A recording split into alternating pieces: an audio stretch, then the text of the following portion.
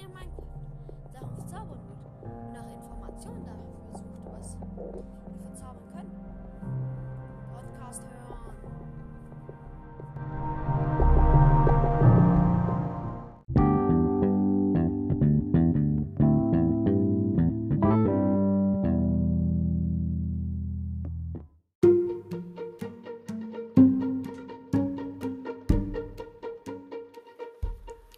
Also, ich sag euch jetzt immer, wo und zu welche Verzauberungen am praktischsten sind.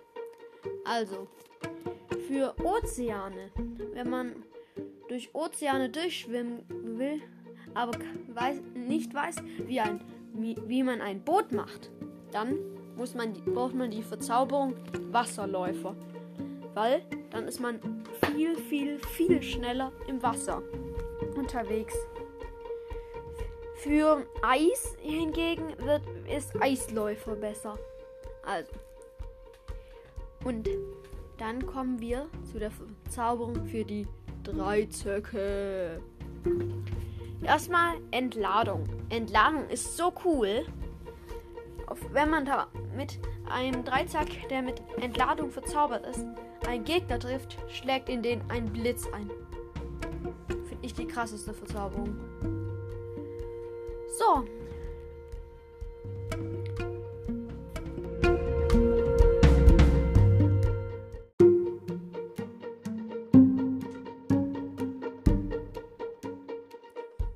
wir nun zu den weiteren Verzauberungen.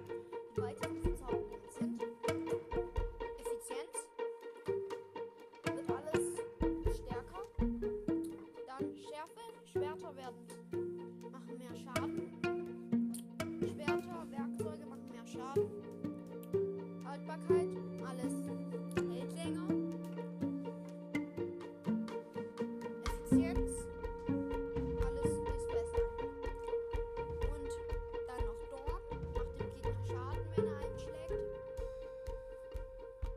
Slowness, Langsamkeit. Schnelligkeit, schnell, also man wird schneller. Das steht sich aber Schnelligkeit. Dann kommen wir zu